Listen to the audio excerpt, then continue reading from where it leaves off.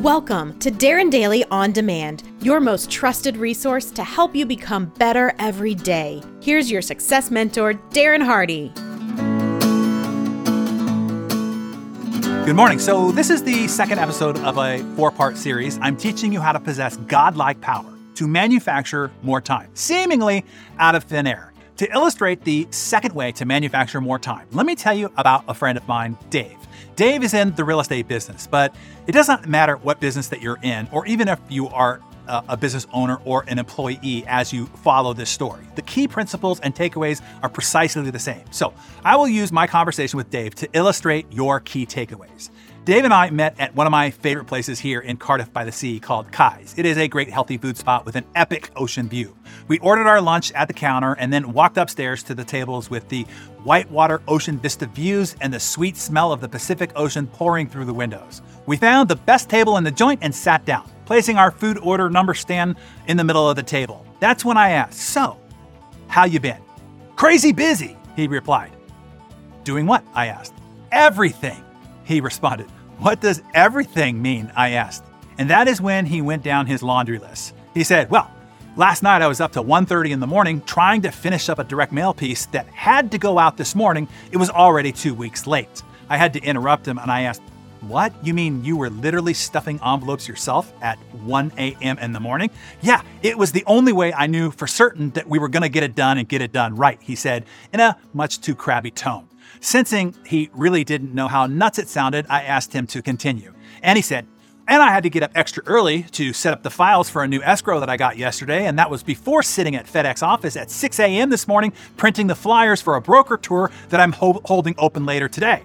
Oh, and get this, he pulled out of his journal 3 sheets of paper. This is the sign-in sheet from the open house that I did on Sunday. These are all leads that I have to enter into my database to follow up on, and it's now Wednesday, so these are probably already dead."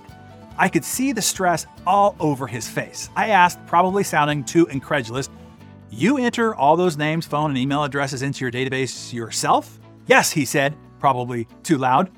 I looked around, hoping nobody was glaring at us.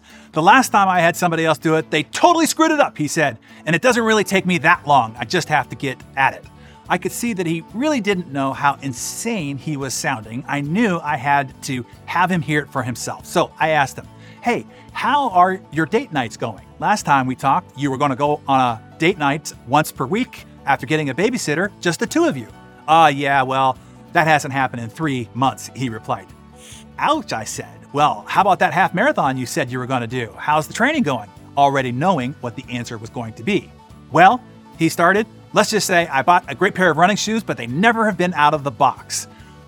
"I'm just too busy," he exclaimed, trying to defend himself. "My business is growing, which is exciting, but it's definitely been all-consuming," he said. One final twist of the knife from me, just to be sure I had his attention. "What about a vacation? Got anything fun planned on the horizon?" "What?" he said, this time definitely way too loud. "I can't even think of taking time off. I'm barely keeping up as it is." And just one more twist. "Well, how does your wife feel about all this?" I asked. "Yeah, she's really PO'd at me," Dave said, "and she finally got fed up. She and the kids are going to Florida next month to visit her mom and to go to Disney World without me."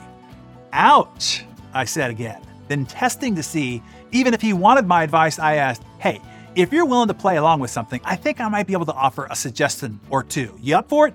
"Sure," he said cautiously. "Slide your journal over to me and I'll write it in there," I said. "So, what's your revenue goal per month?" he proudly exclaimed. "I'm shooting for $1 million this year and I'm right on track," I said, not helping myself. "Great. Well, let's cut that in half due to the divorce, and the other half can fund your funeral." "What?" he said. "At the rate you're going, buddy, you'll soon be divorced and dead, but let's never mind that for now." I asked, "Okay, for easy math, let's assume that after you pay your broker split, your office fees, your board fees, advertising and marketing costs, car, gas, all expenses to operate your business to generate that $1 million in gross revenue, let's say generously that you walk away with a $500,000 EBITDA, meaning pre-tax profit. Fair enough?" He agreed. "Okay, that means if you take $500,000 and divide it by the number of hours you are supposed to be working, not your current path headed towards divorce court, your son on the psychiatry couch, and your daughter on the pole, and you dead of a heart attack, that number is supposed to be 2,000.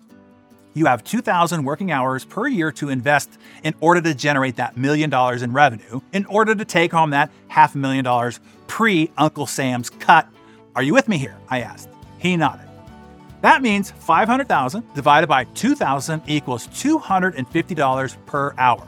Your time has to be worth $250 per hour, every hour, hour after hour, 8 hours a day, every work day.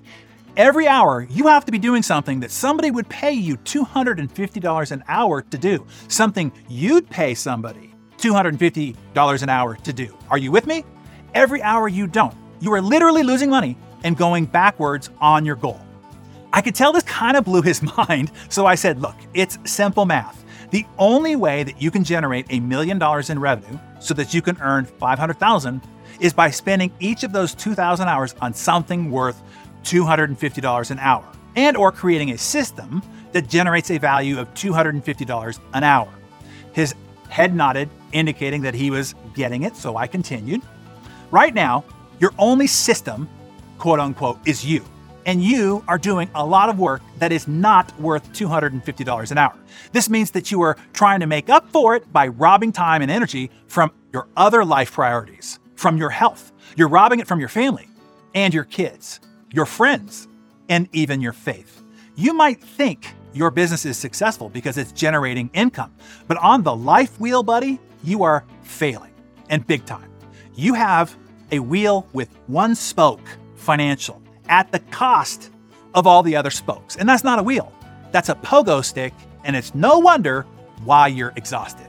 And like anybody on a pogo stick, I continued, it's not a matter of if you're gonna fall, just when and how much it's gonna hurt. Let me ask you this.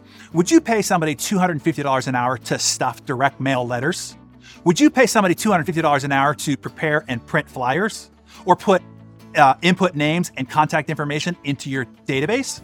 Would you even pay somebody $250 an hour to sit in a broker's open, drop papers off at the title company, or refill flyers at your listings? He said, heck no. I smiled, knowing that I had him in check. Well, you are, buddy. When you do it, that's exactly how much it's costing you. We just did the math. You have a $250 an hour person stuffing your envelopes, doing data entry, and playing messenger service. Do you get that? He nodded sheepishly. Look, if you paid somebody $25 an hour to do it, you'd still make the $225 an hour difference between your $250 an hour wage and their $25 an hour expense by not doing it yourself. Now, for checkmate, I asked, do you like stuffing envelopes or doing data entry or standing in a FedEx office at 6 o'clock in the morning? Is that what you love about your business? Things that you do for fun, as a hobby, or for zero pay? Heck no, he said, this time more aggro. I hate those things. It's why I was going to leave this business entirely.